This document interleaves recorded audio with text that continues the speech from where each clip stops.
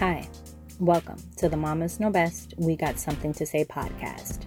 For months, we take time to prepare and educate ourselves on this new adventure of motherhood.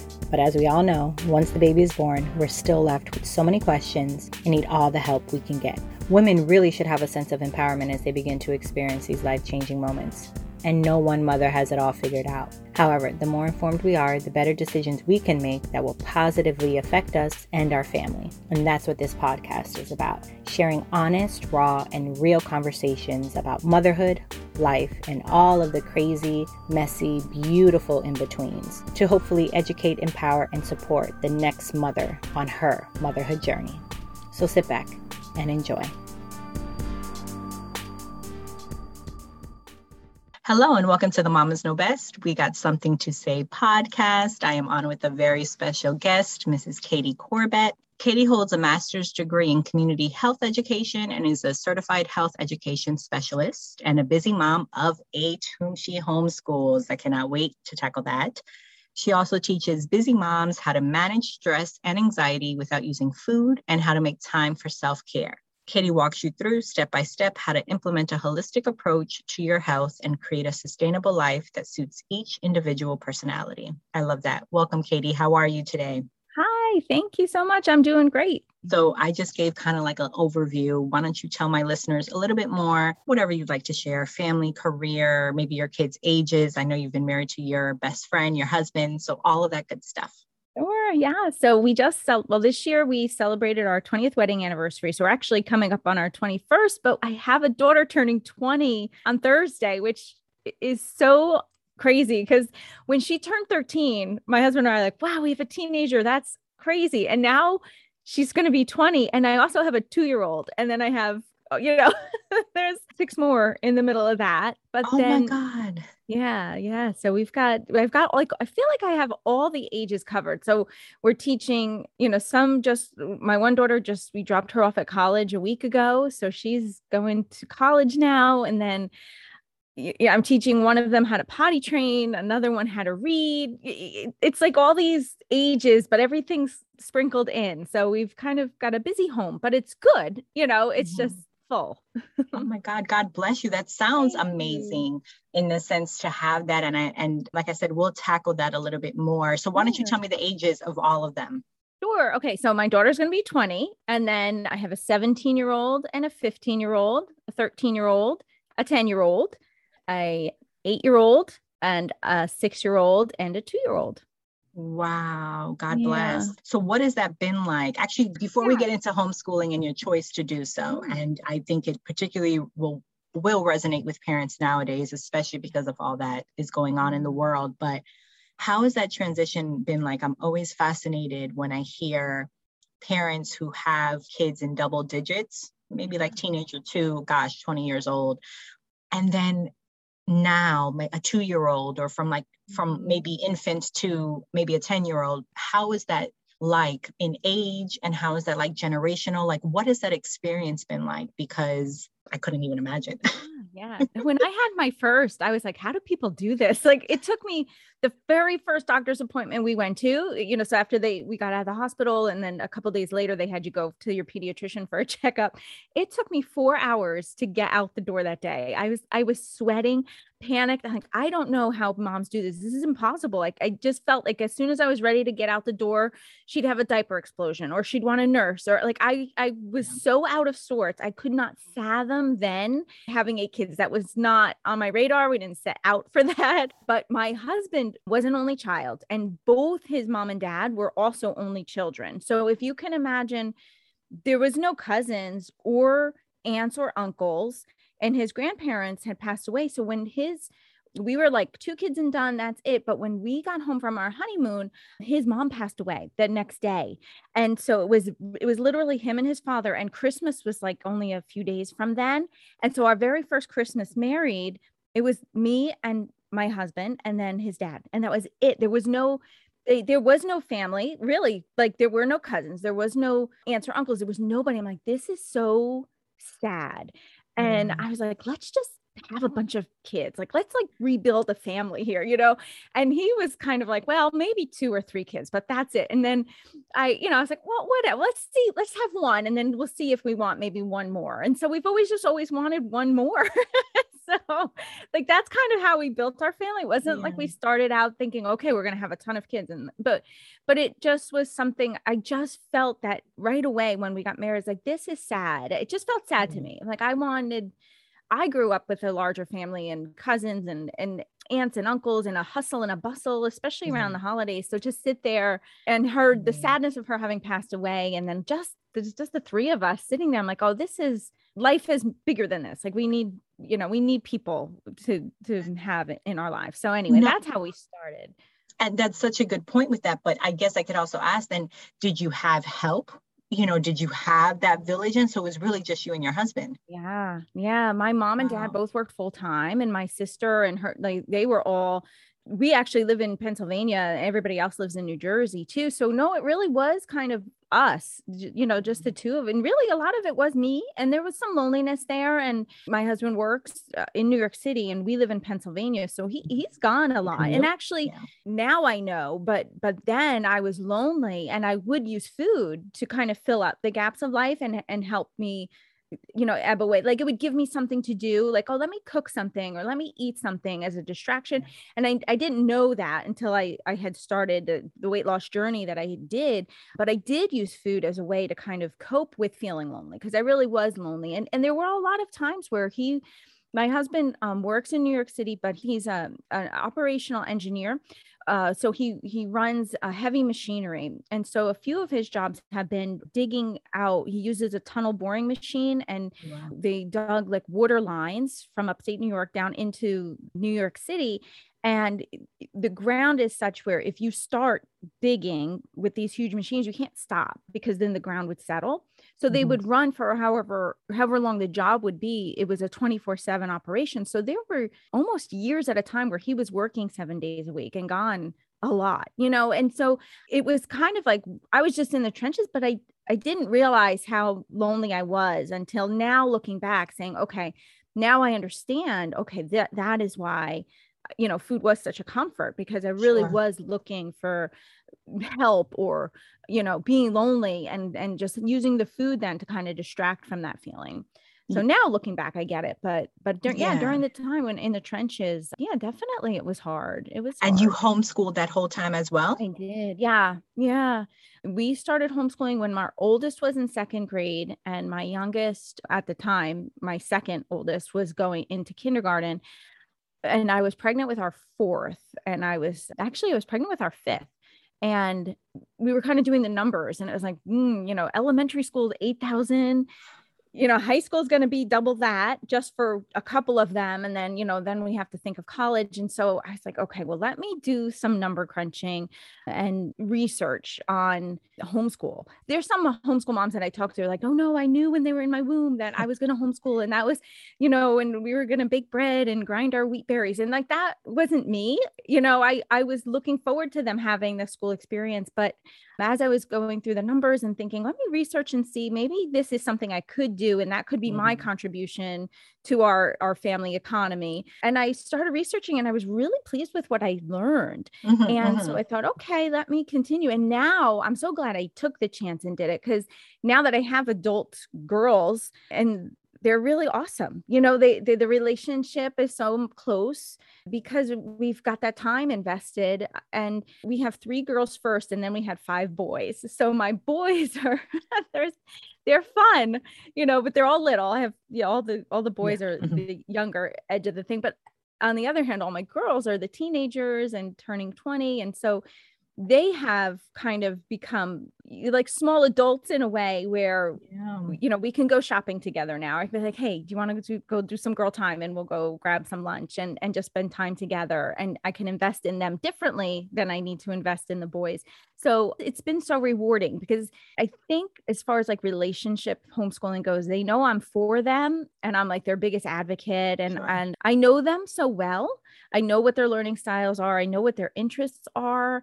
I know what will completely turn them off and what they'll hate. And so knowing that, and then knowing, okay, she's my advocate, she's here for me. There's not that I don't find that we have that head-butt relationship. Not that we're perfect, but that teenage angst where they kind of feel like the adult is your enemy or something. Like, we don't have that. Like, they can come to me and talk to me, and I'll give them some wisdom.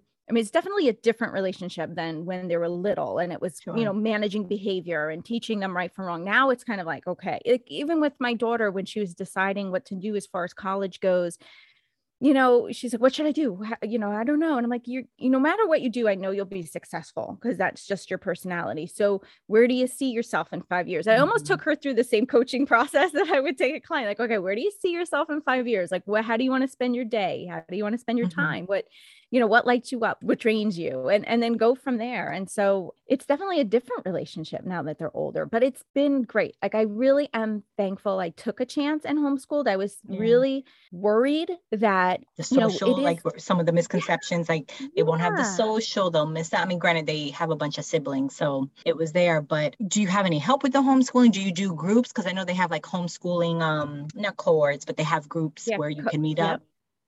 Yeah, we do. So I found like the opposite was true. Almost we had to say no to so many good things because there were so many options. It was almost like, we need to really, so one of the things I teach the moms too is like, make a mission statement of what you want your homeschool to be like, so that you can hold up whatever comes up for you. You can kind of hold it up to your mission statement and say, you know what, that does not fit with what our long-term vision is. So for example, for my husband and I, dinner together as a family where we can connect in the evening was important to us. And so that was very easy then when things would come up. If it was like, well, with this sport, they practice 5 nights a week and it's at 6 o'clock. It's like, okay, that's not doable for us because that would cut right into the only time we have as a family together, So if it was something that was only a week or two long, it would be like, okay, let's do it. Cause that's fine. It's not forever, but some of these would be 3 or 4 months. And for us as a large family, that might be great for like 1 or 2 of the kids to go do that. But then I've got 6 kids at home just sitting there then, like not having us there. So there is a bit of a juggling act, trying to find the right balance of things, or just trying to find things that they can do that doesn't require a lot of, time. So for my boys, they love football. So there's a football clinic and they practice on a Saturday morning. And then the game is right after the practice. Right. So it's like, okay, this we could do because it's not really taking away from anybody else, but they are also getting the opportunity to go ahead and play football. So having that vision statement of like, what do we want our day to look like? Really helped with then deciding, okay, what activities would fit in with that vision and what ones really would get in the way of us being able to carry that out. So that was one really great way to be able to. And I love that. I think I actually love that. And, it's funny, I've now that I am a mom and I only have one and I'm a new mom, my son will be 4, but I've worked in corporate it's very much, especially if you have a high level position, it's very much like, running your household is like running a corporation. And I love that aspect of saying, think of what your mission is, what your vision is as a family, and say, okay, out of all these things, this is what's important. Because then I think from what you've said is it helps you set your boundaries, right? Of what we can't do this, we can't do that, and we'll probably pivot back into the mom stuff because this is a motherhood podcast, but I want you to talk about health, wellness, and chocolate. I know you mentioned, which makes sense, that while your husband, worked a lot and you're home with the kids, you're snacking, you're this, you're cooking, you're saying that, and maybe you do have a few minutes, but you're by yourself. So you're like, all right, I'm just gonna, you look at, whatever it is, to make you feel comfortable at that moment. Go further into your inspiration behind creating that. And then, your career, because I see you're a certified health and wellness coach and all of that good stuff. Yeah. So just after I had my 7th baby, I was 70 pounds overweight and I was feeling frustrated because I had gone into the health field because I had struggled with my weight my whole life. And so I think I was in 6th grade and I was going to Weight Watcher meetings and stuff, but I was getting teased and my parents were like, okay, I want you to, like, why don't you try this, and my dad always struggled with his weight. And so they were trying to do for me, they were trying to help me. Right. But I was always on a diet from, I think, 11 years old on. Wow. And so when I had my 7th baby, I was 70 pounds overweight. I just didn't feel comfortable in my own skin.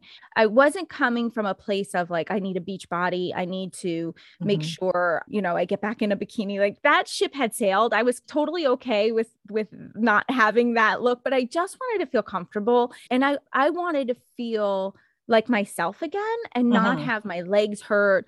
I wanted to keep up with the kids at the playground. I wanted to look cute. Like I kind of felt tired of always just wearing elastic pants and not like, I knew I wasn't showing up for myself. Like I really didn't, my husband just loves me no matter what I look like. So I wasn't doing this for anybody else other than myself, in wanting to feel like the best for me, having more energy and not feeling so run down. And I really just wanted to feel better was really the bottom line. So it wasn't from a place of like, I need this beach body. I need to look, a certain way. Like I just wanted to feel better. And so the thought of starting another diet was just, I was like, if you name it, I've done the diet. And so after having my 7th baby, I was like, that's it. I'm not dieting. I had a master's degree in health education. I went into the health field kind of hoping for the magic bullet, like hoping to learn whatever it was. So like that wouldn't be an issue for me. And I never really found it. And I was just like, you know what, I'm just going to research what people who have lost weight long-term, like what was it that made them successful? I didn't want to have some weird restrictive diet. I had tried pills. I had tried just protein shakes. I've tried separating out the carbs and the fats, counting points, counting carbs, counting all that stuff. And I was like, I just can't do that. I just didn't have the headspace or the emotional space to do it anymore. And a friend of mine finished a triathlon, or not a triathlon, an Ironman, which is a marathon, I forget, like 100 and something miles on a bike.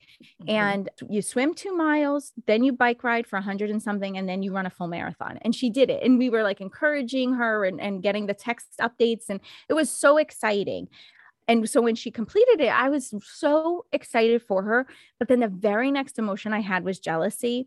And my brain immediately was like, wow, must be nice to have so much free time of being able to just spend on yourself. Right. And I heard my brain say that. And I immediately felt bad. Like, that is not who I am. I'm not a jealous person. I was genuinely thrilled for her accomplishment. But then I was like, okay, that's an interesting feeling to have, jealousy. And I started just paying attention to the soundtracks were going on in my brain. And I was feeling guilty too, because I wanted this large family. And I wanted the situation I created. So that the fact that I was feeling overwhelmed just made me feel guilty. Sure. Right. You're like, so wait, I asked for this, but why am I asking for something I need? Which is what I think all mothers fear. But yes, in your mind, you're like, I wanted this big family. And now I'm not complaining about it, but now you're like, oh, I don't have time. And it's like, well, you can't have that. You can't have that all. You're only allowed to have this. Yeah. And then I felt guilty for that. Cause I'm like, well, if I was a good mom, I wouldn't feel stressed or overwhelmed. I created this, and so all of a sudden, here I am, like feeling overwhelmed. What right do I have to feel overwhelmed? Like you did this to yourself, more or less.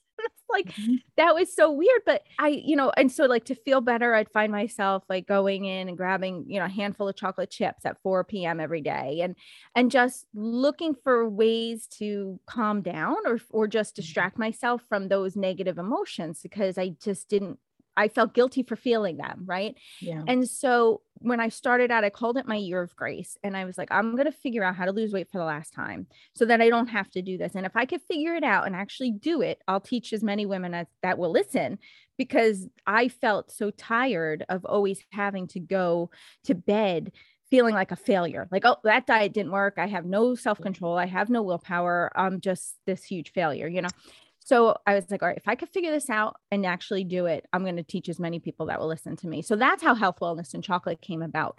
But, on this year of grace journey, I learned a lot about myself, and I learned a lot about emotional intelligence. So emotional intelligence is really just understanding what feelings you have going on and being aware of them instead of only just reacting to the feelings and not really paying attention. So when I was feeling overwhelmed, my brain would immediately say, go get something to eat, because that's how you'll feel better. Because that's kind of how my brain learned, like Katie will feel better when she eats chocolate.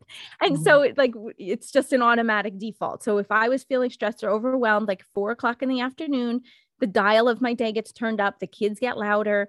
It's been a long day already from homeschooling and having them around. And then knowing, okay, my husband's probably not home for another couple hours. Bedtime's at least 4 hours away.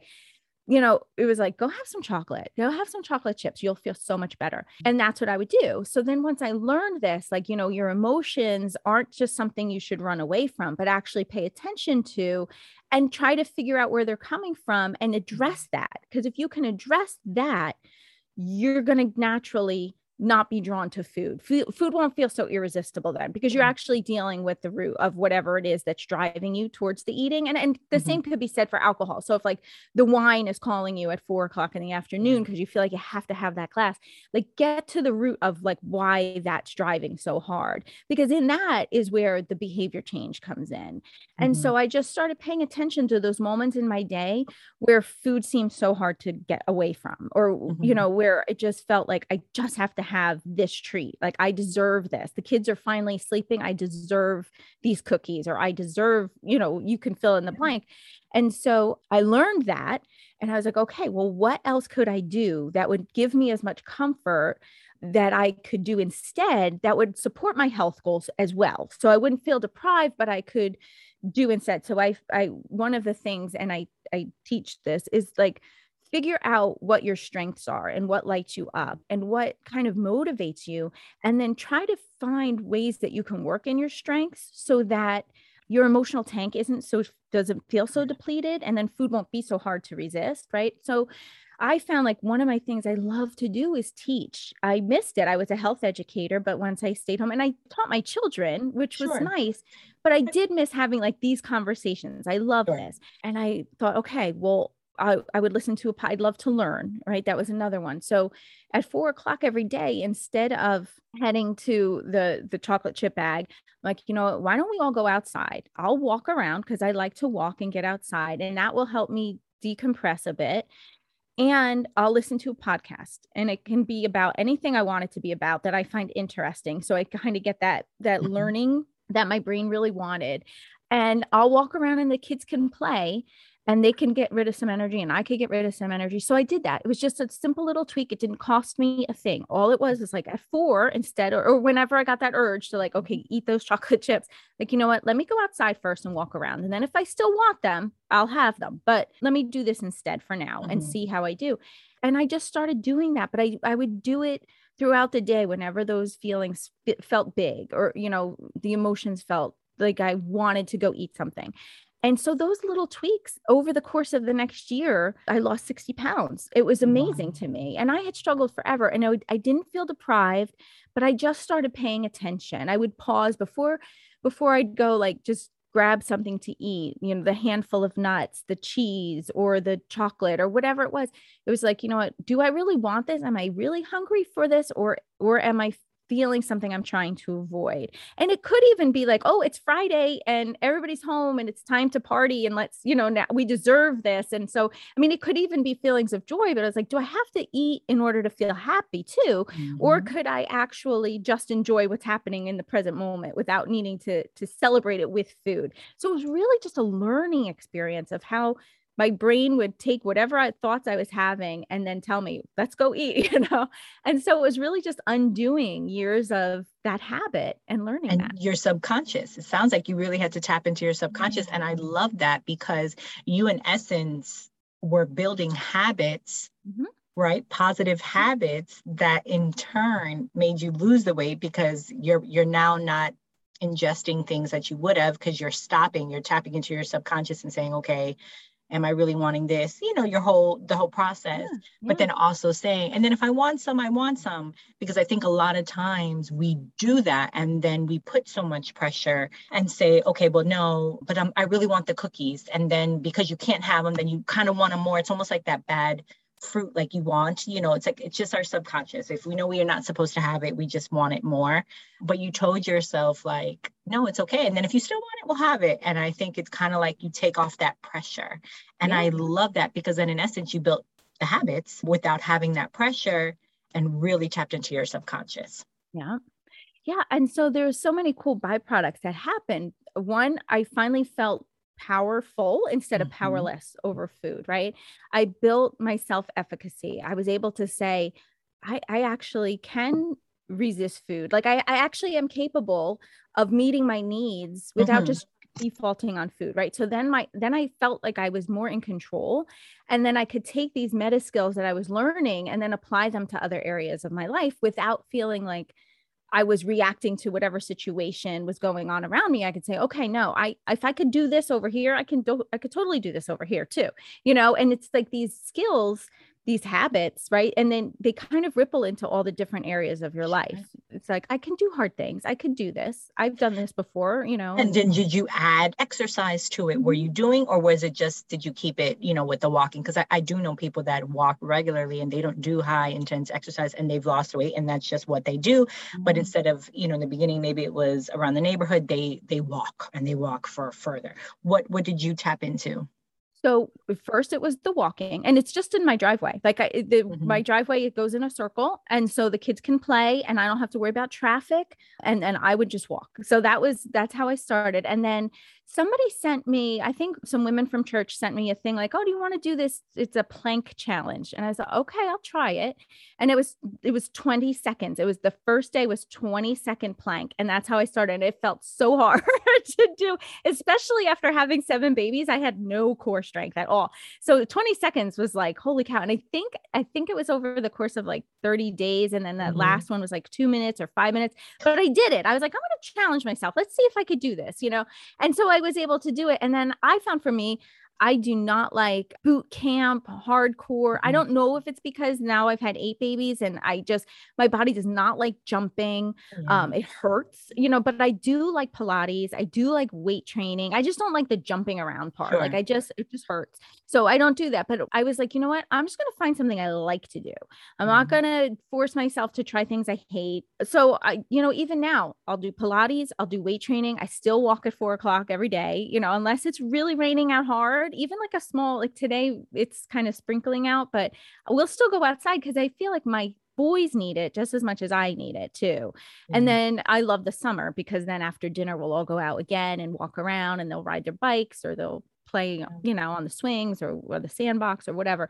But it's just a really nice thing to do. Like I love it. And the funny thing is too, with the walking, like I don't walk for the exercise benefit. I really do walk for the mood benefit and the mind benefit. Like I just feel like I could blow the dust off. I don't have to think. I don't have to be on if I'm just walking. I just decompress, and I find it just helps so much, for me as far as stress reduction goes. And that was key.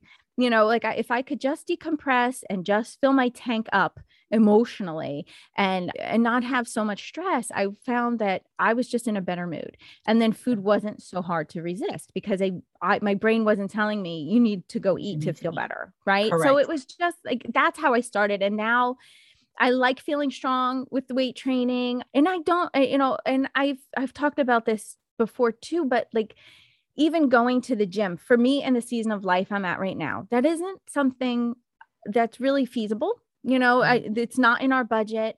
It would be about a 2-hour time commitment for me every day because the gym I would want to go to is about 20 minutes.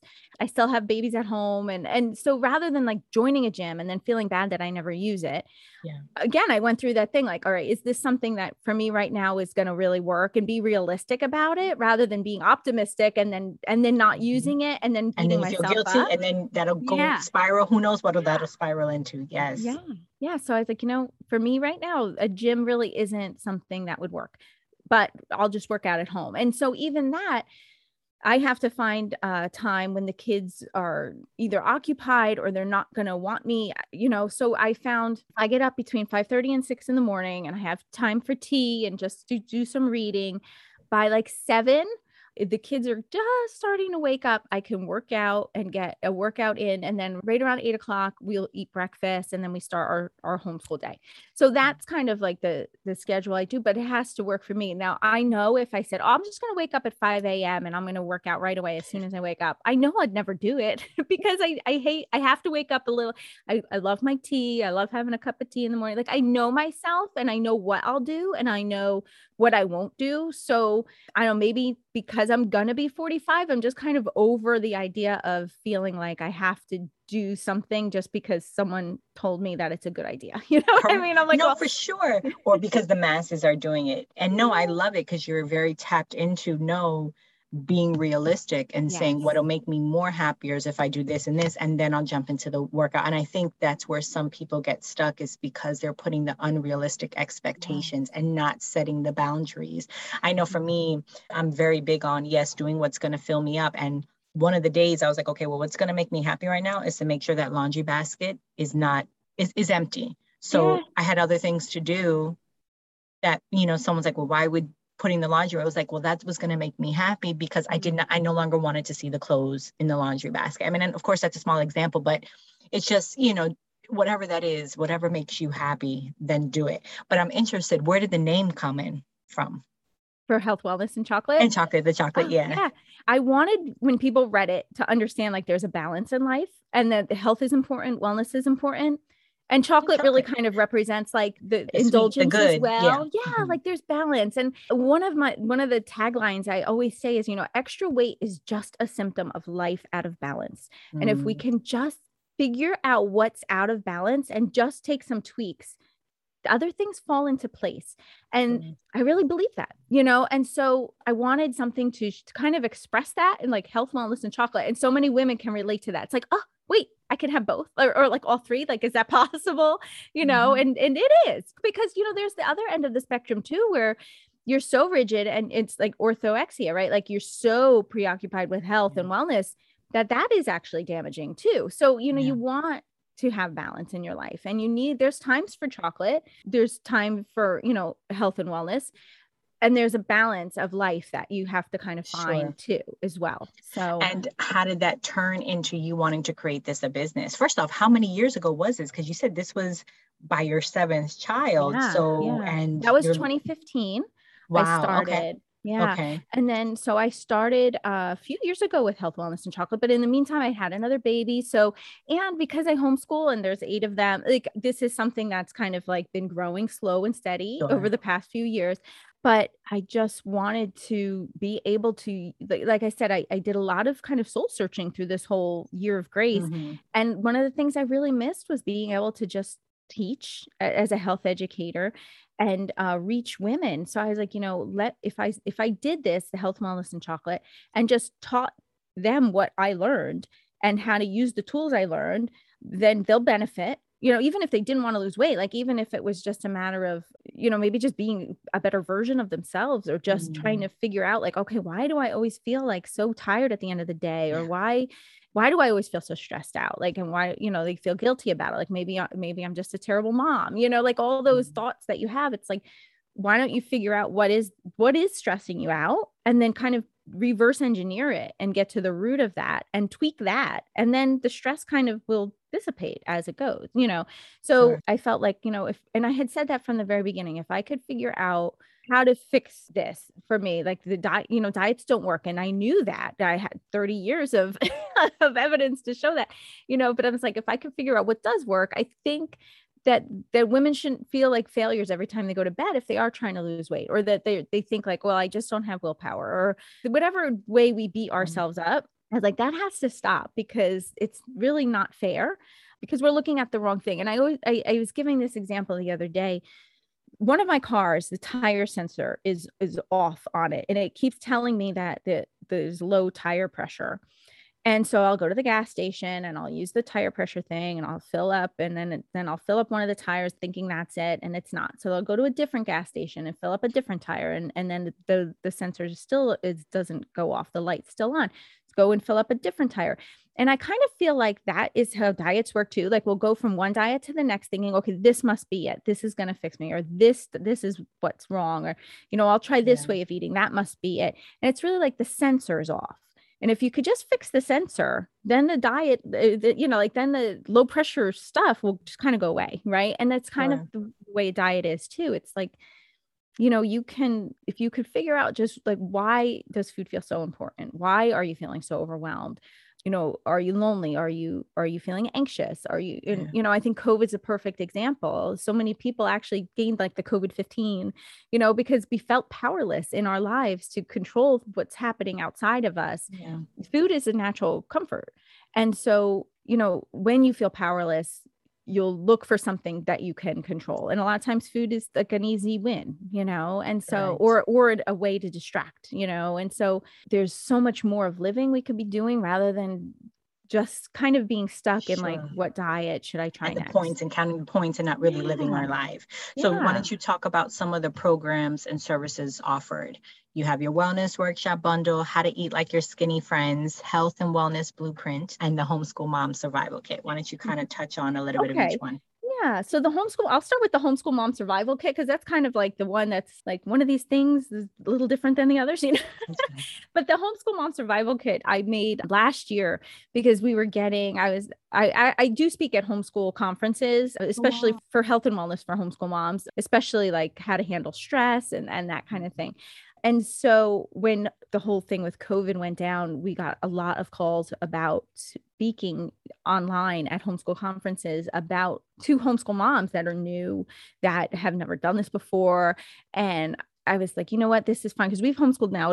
It's 11 years. We started 11 years ago homeschooling. And so what I wanted to do was just tell moms like how to create a sustainable life for homeschooling without beating themselves up. Like homeschooling really is a marathon.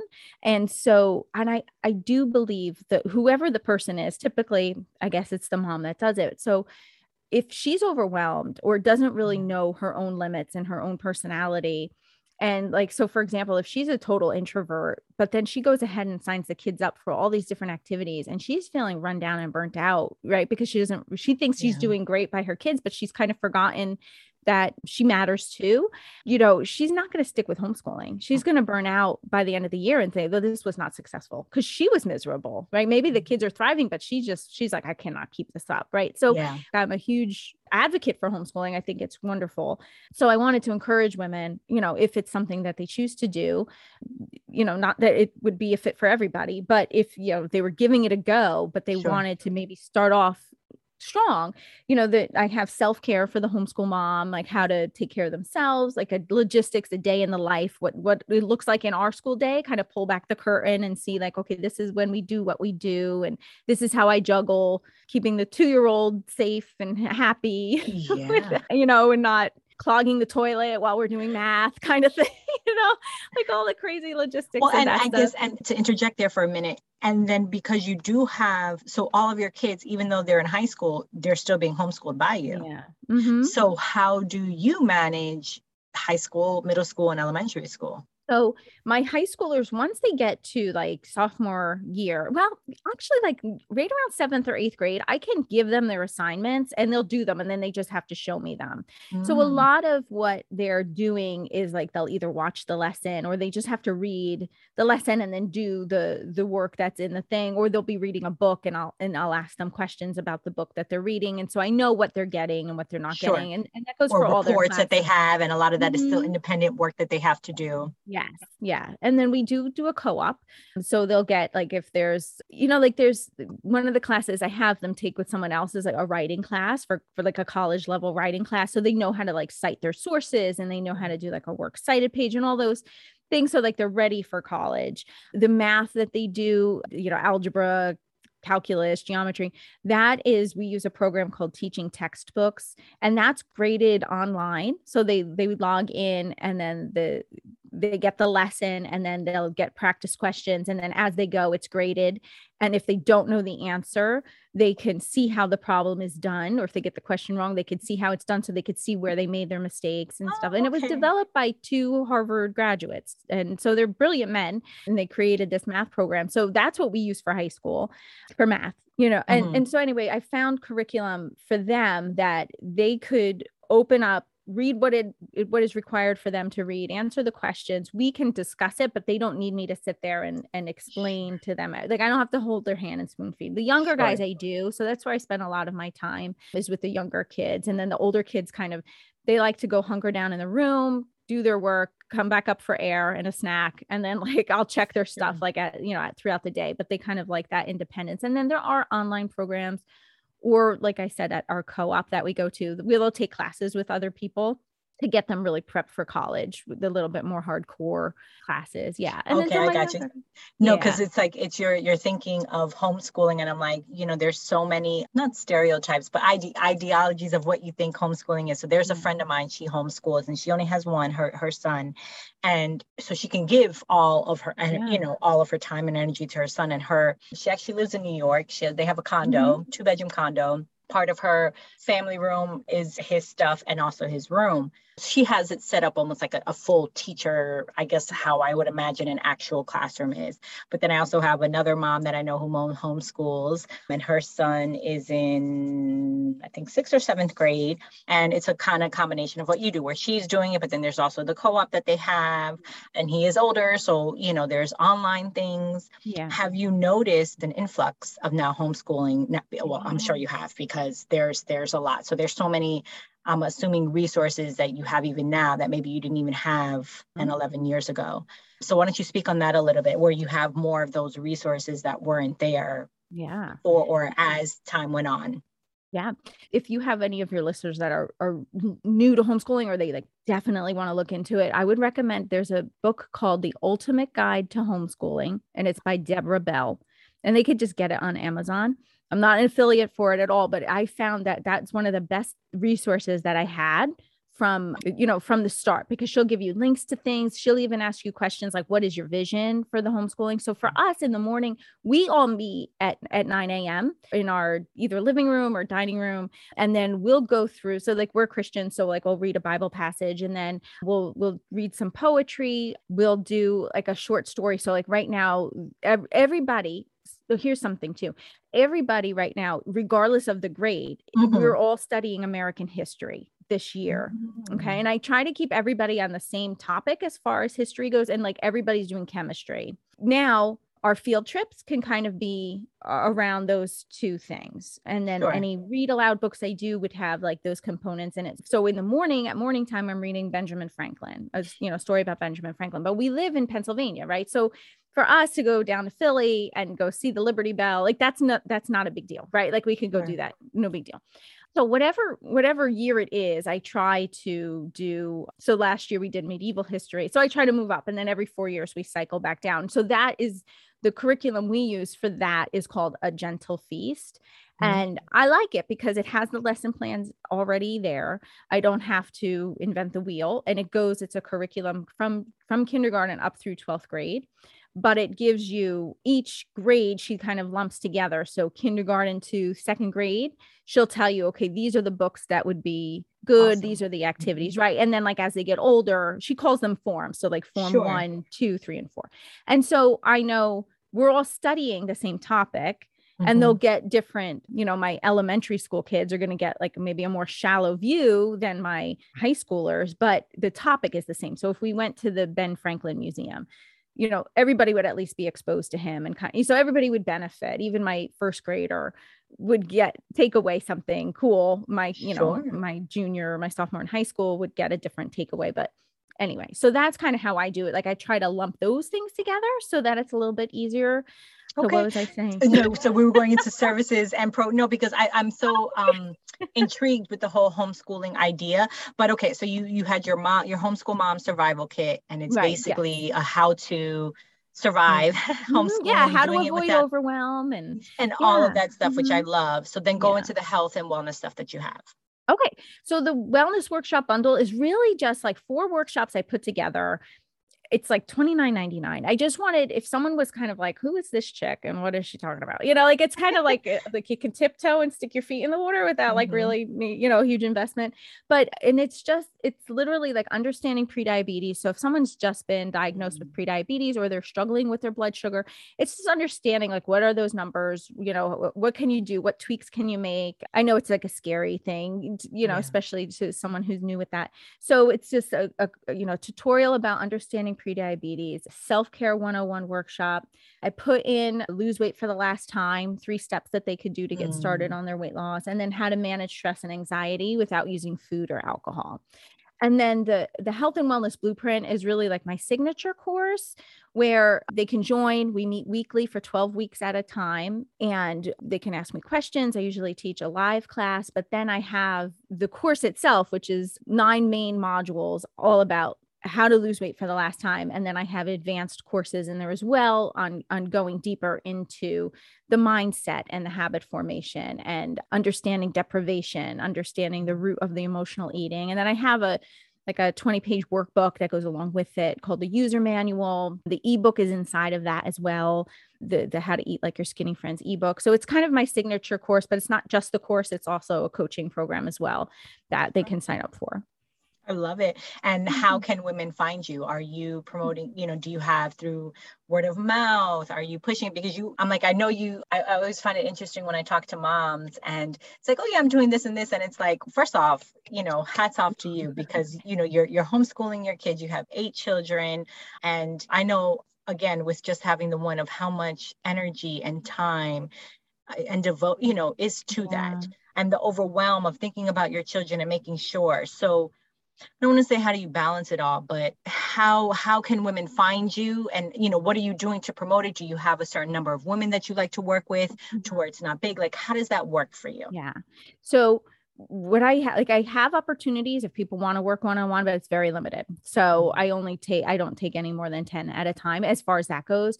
But I created the courses because I felt like I could reach people, but, and I'm here, like they can always email me, or like if they are in the Health and Wellness Blueprint, we can meet weekly for like 30, 40 minutes on a Monday morning at 10 a.m. We log on to a Zoom call just like this, and then we chat and they can ask questions. I usually give a mini deep dive, I guess, into one of the topics inside the blueprint and almost give them, like some homework to do. So to keep them on track or get them going. We're course correct for their own weight loss and teach a tool or whatever. And then what I wanted to do is create it so it was sustainable. That didn't require a lot of me being behind a computer, for 8 hours a day, because that's not realistic. I feel like I've been called to be a mom and be a homeschool mom. So that's where I need to be, but I also want to serve these women. Yeah. So I bartered with my oldest daughter. She wanted a cell phone. And since she was driving, I'm like, all right, we'll barter. So she watches the younger guys for 2 hours a day in exchange for a cell phone and cell phone service and all that stuff. And so like Monday through Friday, I come up here and I'll do the teaching and I'll record a podcast or create whatever it is I need to create, meet with client or whatever, and then head back downstairs. But I love it for me too, because I'm able to serve them, but it's a nice balance because I get to connect and teach women and encourage moms on this journey that we're on. But then I still get to go back downstairs and be with my kids and be a mom and, homeschool them. So it's kind of like the best of both worlds. Yeah. And then your older daughter is also learning. Yeah. I mean, she might, the barter of it, but of being like, no, this is what you want. Okay. Well, you have to earn your keep in a way with that because these things are expensive. They cost money. So, during that. So I love that. And actually, may I ask, have any of your children ever expressed of wanting to go to regular school? No. And I ask them every year. Really? I do. I ask them like, oh, hey, are you guys good? Because like every year I have to kind of psych myself up because it is a marathon. It's not. For the faint of heart. Are times. Yeah. There are times where it's like, what was I thinking? Like my day could be so much quieter if I just drove them to school, but I love it. Like, and I do want to encourage, like, I want to keep it real, but I do like, my heart is to encourage. Look, it's like anything else. I love my job. I love my career, but there are times I'm like, it's like anything else, right? You're going to go through it, but I love that. So you check in with them and you're like, look, where are you guys at with this? Yeah, I do. And it's funny too, because there's a local school nearby and I got their folder and there was like one really bad day, I think. And I'm like, let me just call and see if are they accepting? So I had the folder on the shelf and they're like, what are you doing? I'm like, no, I was just looking into it. It's wow. But that's like, awesome. No. That so that they're happy and they're happy with that. That's great. It. So that the testament to that to you. And I mean, of course, like you said, the co-op. So of course, there's so many different things that they're getting. So that's kudos to you for that, so that's awesome. So before we go into like some things about you and what you do to make time, other things for self-care that I know we touched base on a little bit. If you can give maybe 2 or 3 top things of what you really help with moms of dealing with stress and anxiety, other than getting to the core, or I guess if you want to say Like, what are things that moms come to you for? Like, I'm interested of like, what's that? Like 2 to 3 things that are the most common that you help moms with. I guess I'll say that in dealing with stress and anxiety. So I think like overwhelm is probably one of the biggest things. Like, how do I get it all done? And I always say like something I learned was this, like, if you think in your life of something, a situation that you think is going really awesome, like it's just working out, right? And then think of a situation that is very stressful for you, or like it's not working out for you at all. You're really frustrated, right? The one thing you think of that is really working out for you is because whatever expectation you have for it matches the situation, right? And whatever expectation you have for the thing that's not working for you does not match your expectation. Okay. So you can do 2 things. You can either change the situation or you can change your expectation. And a lot of times situations, like if we're trying to change them, it might just be the reality that the situation is what it is. It's not something that's going to change. So you really have to adjust maybe your expectation for it, because you really can't control other people. You can't control other people's behavior, right? But you can control how you think about it, or you can control, not that you're accepting their behavior, but you just might have to say, okay, this is really what is, this is the reality of what's going on. And I just need to change my expectation like this. Or it might be a person, maybe you're very frustrated with. No amount of frustration on your part is really going to change that person's behavior. So you can just chalk it up to like, okay, this is who they are. Maybe they are incapable of acting a different way, but I have spent enough emotional energy on trying to get that situation changed. And like, you can adjust your expectation to it, or change how you show up for it. That changes the situation too. Sure. But then that frustration is kind of diminished. And so you're not really fighting then and using up so much emotional energy. And then that overwhelm will naturally kind of abate. You can look at a day, if you're struggling, like maybe just day-to-day stuff, like with overwhelm just in, laundry or a clean house, or, like get tools then that will help you create a schedule, that will help you like really kind of take time and sit down. And I call it like a brain dump, really, like the nuts, right? The nagging unfinished tasks. Just sit down and start listing them. And it doesn't matter how silly you might think it is, like that laundry in the basket. I totally get that, because it creates like this. It's like a gnat. It's just like a never ending gnat that you're like, I can't, it's not going away. Like it has to get done. Yeah. And there are scientific studies that have been done. They took a group of people and they put them in a kitchen that was disorderly and kind of messy. And they had food out available for the people to eat. And then they took another group of people, put them in the same kitchen and with the food available to eat. And the only difference was they cleaned the kitchen. So the kitchen was orderly. And they noticed the people in the first group that went into the disorganized, messy kitchen ate a significant amount more than the people in the clean kitchen. And it's this idea of like, the more of these nagging, unfinished tasks, the mess and the chaos, and it does deplete you. And we might not think it's really that important, but like just creating a peaceful home does so much for your well-being. Like I know so many times we think like, okay, I have to go for a run in order to be well and healthy. But, it might be like, maybe just spend a day cleaning out the junk drawer and like organizing your pantry, or just tidying up the house, like that might actually be more beneficial than going for that run for you at that moment. And that's what I was saying. I was supposed to go for the walk because I love walking in my neighborhood. And I'm like, I need to get this laundry out of here. And I felt so good, because now then when I go on my run or walk either later that day or the next day, I don't have that on my mind. I've let that go. Yes. Yeah. And that's huge. That's huge.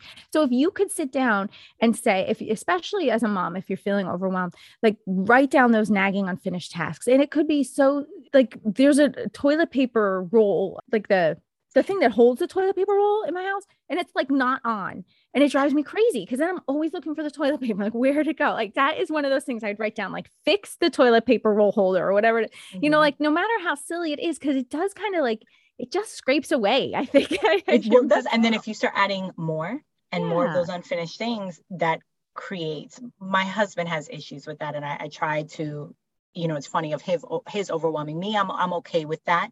He'll add things and he's like, well, I can't because my list. And I told him, I was like, you need to do a brain dump and put everything on a sheet of paper that you have to do, and then tackle. He's like, but they're all important. I'm like, no.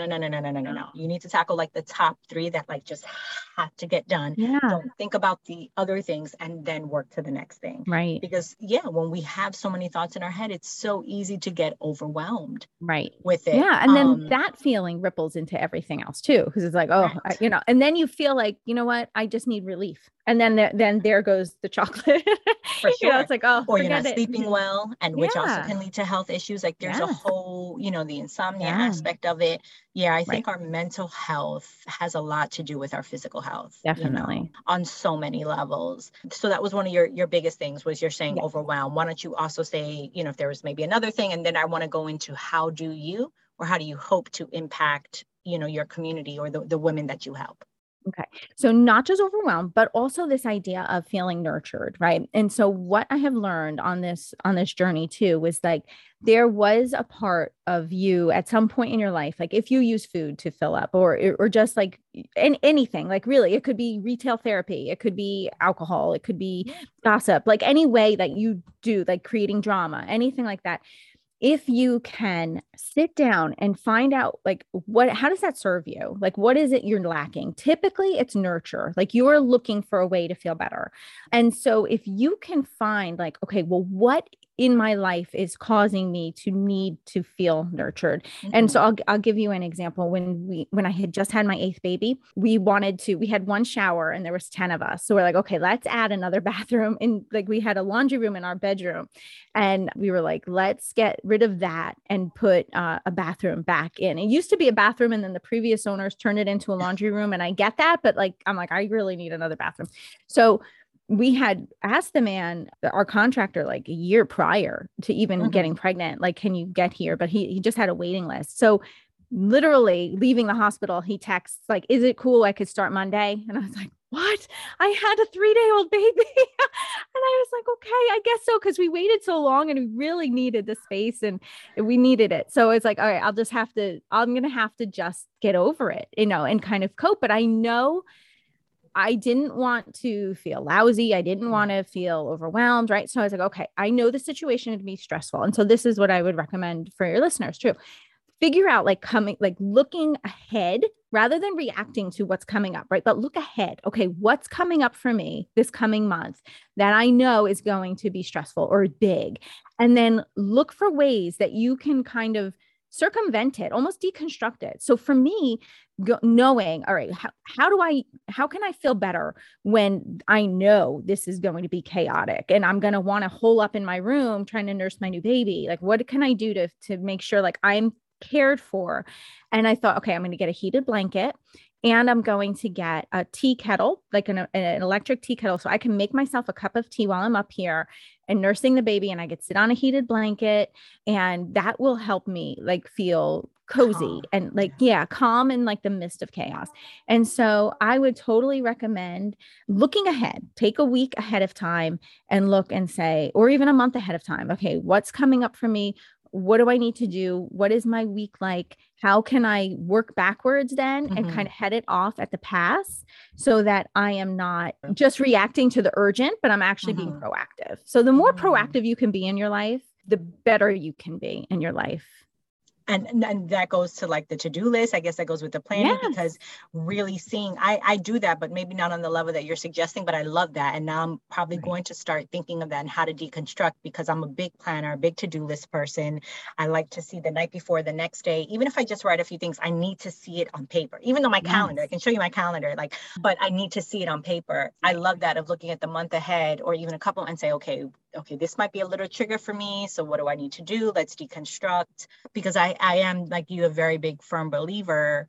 And to what you said earlier, we can't change circumstances. We can't change, like you can't change what the person, you have to kind of roll with the punches in that aspect. And I'm a big believer in that. So you got to figure out a way and say, okay, well, if I can't change them or I can't change the circumstance, what can I do? Yes. To make myself feel better, because I know it's going to be a moment that it's going to be triggering in whatever aspect that is for me, whether I feel overwhelmed or stressed or whatever that is. Yes, absolutely. Yes. So overwhelm and nurture would be the two biggest things that you see. Yeah. And I think too, because of women, we don't consider ourselves really. Like, I really feel like we always take a back burner. Like when I started my year of grace, I didn't even own a hairbrush. I was like, I'd grab my daughters and I just, brush my hair real quick, throw it up in ponytail. Like it was just something like I had zero self-care really for myself at all. And so the only form of self-care that I knew was to go eat. And so it's like, I think if you can kind of become a ways of like that, and not in a self-centered, self-absorbed kind of way, but just realizing like, okay, I'm a person, I do have needs, and I have to be able to show up for the people that love me the best way I can. And I need to be able to address those needs that I have without being, you don't have to become self-absorbed, but just like be aware, like, okay, you do have needs because you are human, and get those needs met so that it's not going for you in a way that doesn't serve you. 100%. No, I agree. And I think as moms, we always put ourselves to the last. I mean, you saying that you use your daughter's brush, I think is the ultimate thing of what moms do. We're always putting others before us, and it is what it is. And yes, I mean, my family comes first. But yes, there are points and times of being like, no, I need to do this. Today, I'm going to yoga. I had a massage earlier today. Like those are the things that I'd rather spend money on, those kind of experiences. And that's what fills my cup. So now that's all going to tie into, how do you hope to impact your community? How do you hope to impact moms?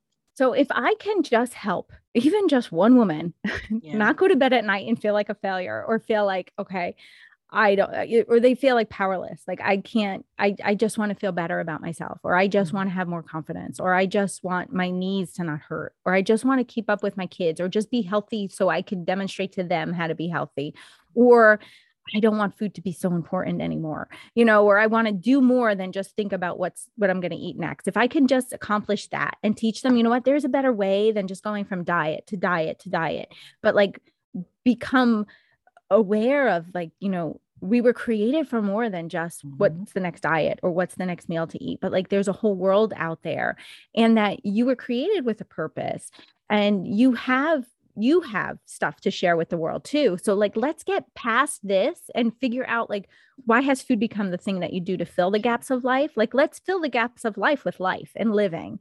If I can get that message out to as many women as are willing to listen to me, I would be thrilled. And I think too, like giving them the power back to say like, you know what, you're more than your body size. And like, let's just get beyond that and tweak what's off. Everything else will fall into place. And like, let's move forward. Like, let's get going, living, instead of worrying about counting calories and counting, like carbs or protein or whatever. I love it. And I know you talked a little bit, but why don't you tell me, what do you do to recharge and refill your cup? I know you said you like your tea in the morning, and also you can mention a couple of things, but I want you to also tell me what your morning and evening routines look like. I'm fascinated. Like, what does that look like for you to unwind and to kind of get energized for the day?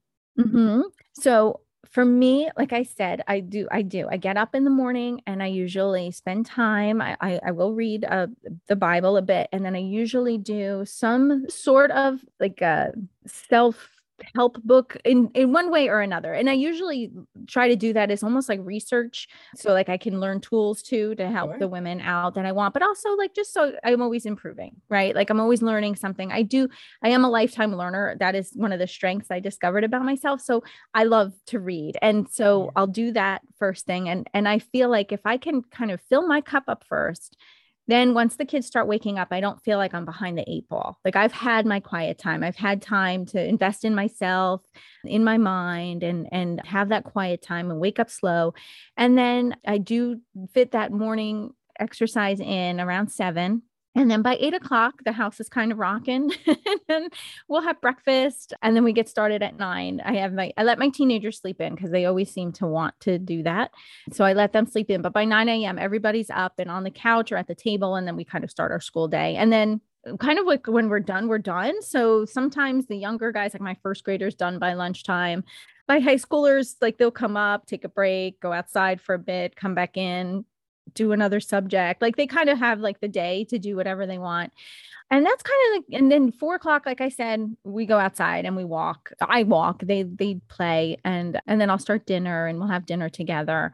And then we'll go back outside after dinner and walk and play outside some more. But then in the evening, my evening routine is kind of weird because I always shower at night. I've done that ever since I worked. I just find it's easier. And then when I get up in the morning, I can just get dressed and put my shoes on. And then I feel like I'm ready for the day rather than waiting to shower and wait. So my evening routine is really like, I usually come up after we're done with outside, I'll take a shower and then we'll just hang with the kids. Usually it's really kind of low key. Nice. You know, I'll put the little guys to bed. I usually go to bed by like 9:30. Really? Yeah, I go to bed super early. And Wow. I'm not a night owl. So yeah, I'm in bed by 9:30. And so that's why like getting up for me early isn't hard. If I'm up late, I have a harder time getting up early. But yeah, I prefer to get up in the mornings. I just like it. So but yeah, by like 9:30, I'm up in bed. So how do you and your husband have time for each other? How do you guys make time So for each other? we have to be very intentional. I'm So sure. usually it depends on his work schedule. Like right now, it's so weird. But so this past few months, he's been working at like 3 in the afternoon till 11 at night. But then he's home in the morning. So then we'll make sure, like, if I need some time alone with him, then he'll come up like when I start work, when my older daughter is watching the kids, and do that. Last week, just for an example, he was off because of Hurricane Ida had come through, and he works in the city. So he was not working that day. And so he was home, and we had our homeschool orientation. And when we got back home, it was like right around lunchtime. We were supposed to have a picnic with all their friends, but it got washed out. So then he said, "Hey, what if you and I go out to lunch? Like we'll make the kids lunch and then you and I will go out. The baby could take a nap. Our older daughter said she could watch them." So we're like, "All right, let's go." You know, so we were able to do that. It's easier now to kind of find pockets of time because the older kids are older and they're willing to like chip in and help, and we'll pay them. Like I try to respect their time too, and not say like, okay, you know, because you live here, you owe us all this. Yeah. I don't want to do that because I mean, I don't make them change their diapers. I don't, you know what I mean? Like I don't want to be one of those big families that expects their older kids to raise their younger kids. Like that was not our intention at all. Like I wanted to be their mom and to do all the things. So I'll just have her, like, if she wants to earn some extra money, then she can watch them and we'll go out on a date. So we're just intentional though. Like Sunday afternoons, a lot of times we'll spend together because the kids are just kind of off and doing their own thing and the baby can take a nap and it's quieter. So we'll just try to be, we have to be intentional though. Intentional. And I think being savvy with it, you find the time, you know, you have to, but that's good that you do implement that because it's so important. I mean, you guys have been married 20 years, right? 21, 21st. It'll be 21 in November. That's awesome. Okay. So let's get into my quick get to know. What is your favorite book? So my favorite book is Little Men. And I read it every August. Really? It is the sweetest. I don't know if you've ever read it. It's it's by the same author who wrote Louisa May Alcott. She also wrote Little Women. And then, so Little Men is when one of the little women is all grown up, Jo, and they have a house, and their house is a boarding school as well as a home, but they also take in orphans, and it's all boys that they take care of. But it always inspires me. I always read it in August because I feel like it's like the loveliest vision of a home where learning takes place, but there's a lot of grace. There's a lot of nurturing going on for the kids. I just always find it's like an ideal, you know, and I love to be inspired going forward into the school year. So I always read that every August. So that is like my favorite book to read. What is your favorite organizational or mom hack? I was going to say be as proactive as possible, but like as far as mom hack goes, I love eMeals, and I'm not an affiliate for them, but I think it's E, the letter E, and then meals. And it is an online subscription that you can get. It's not expensive. It's like $5 a month, but they give you every single week recipes that you can choose that if you want them. And then it'll send a grocery list to a store of your choice. And then you can choose like what ingredients you would need to make the recipes. And then it'll do the shopping for you. And then you can either have it delivered through Instacart, or you could just go pick the groceries up at the store that you choose for online shopping. And I love it because then it has like tons of different, so like there's clean eating that you can do. And there's like Mediterranean style eating. There's diabetic style eating, gluten-free, I think, is on there too, but there's a lot of different eating styles that you can do. And then you don't have to constantly think about what to make for dinner. So like that is probably one of my favorite things. It's a huge time saver. And then I don't have to worry, like, do I have the ingredients? Do I not? Like it's all listed then, like you can choose the recipes like that you think you'd want to make, and then it'll kind of kick out a grocery list for you, and you can either print it out or you can it'll send it to a grocery store of your choice, and you can just do the online shopping there. That it's me. It's like a huge, And huge, for $5 a month? yeah, it's not expensive at all. Yeah, totally That's worth it. amazing. Yes. Yeah. If you could live anywhere in the world, where would it be? I was thinking about this too. And honestly, I'd have to say, I think I would still live here. We're Yeah. in Pennsylvania. There's things I don't like about it, but overall, like I just feel I like it here. I like having the four seasons and the beautiful woods and the fresh air. And yeah, I think I'm kind of content where I am. And that took a while because one of the things I used to do was I had Zillow on my phone and I would pick a town that I think would be cool to live at. And then I'd go and look at properties all around the town and like spend hours. And I was like, this is so not beneficial for me to be doing this and spending my time this way. You're like the second person I heard that loves to be on Zillow to look at homes. But that's awesome that you've come and you're like, no, I love where I live. I do. I feel like we're settled. You know, we have a really great community. I just feel like really happy where we are. I really do. I'm content. What has motherhood taught you? It has taught me to be humble. And it has taught me like there's a lot of things I have to let go. I think for so long I was trying to be very controlling or being like perfect, or this idea of like, you know, it's all on my shoulders or something. And I just feel like it has humbled me and made me realize, you know, there's things that are important in life, but there's also things that really aren't important that we think are, that you can let go and you're just happier for it.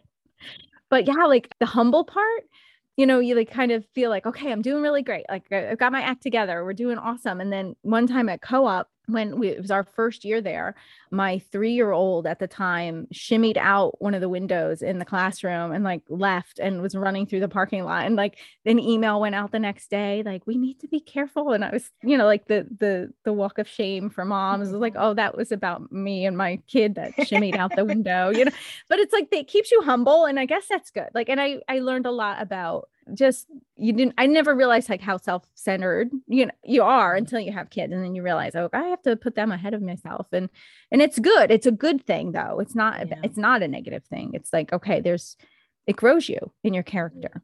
It does. What are your final thoughts to the podcast world? Stop reacting to life, right? Look at it, say, okay, what can I control? What can I let go of? Where can I shift my expectations? Where can I choose to throw my energy that I can change whatever I'm feeling stressed or overwhelmed with in my life? And then just focus on that. And then try to let things go that really aren't important. So like scrolling social media, getting into arguments online and spending time, like don't drain your emotional tank that way. Like try to find something that lights you up and fills you up and put some good out in the world. I love that. Thank you so much, Katie, for coming on. It's been a great conversation. I'm not sure. I know you've dropped a couple of gems, and I'm sure, you know, some women can take back with and say, okay, to really dive deep. So thank you so much for sharing your time and for sharing your story with us. Thank you so much for having me. This is so much fun. I love this. Thank you. Thanks for having me.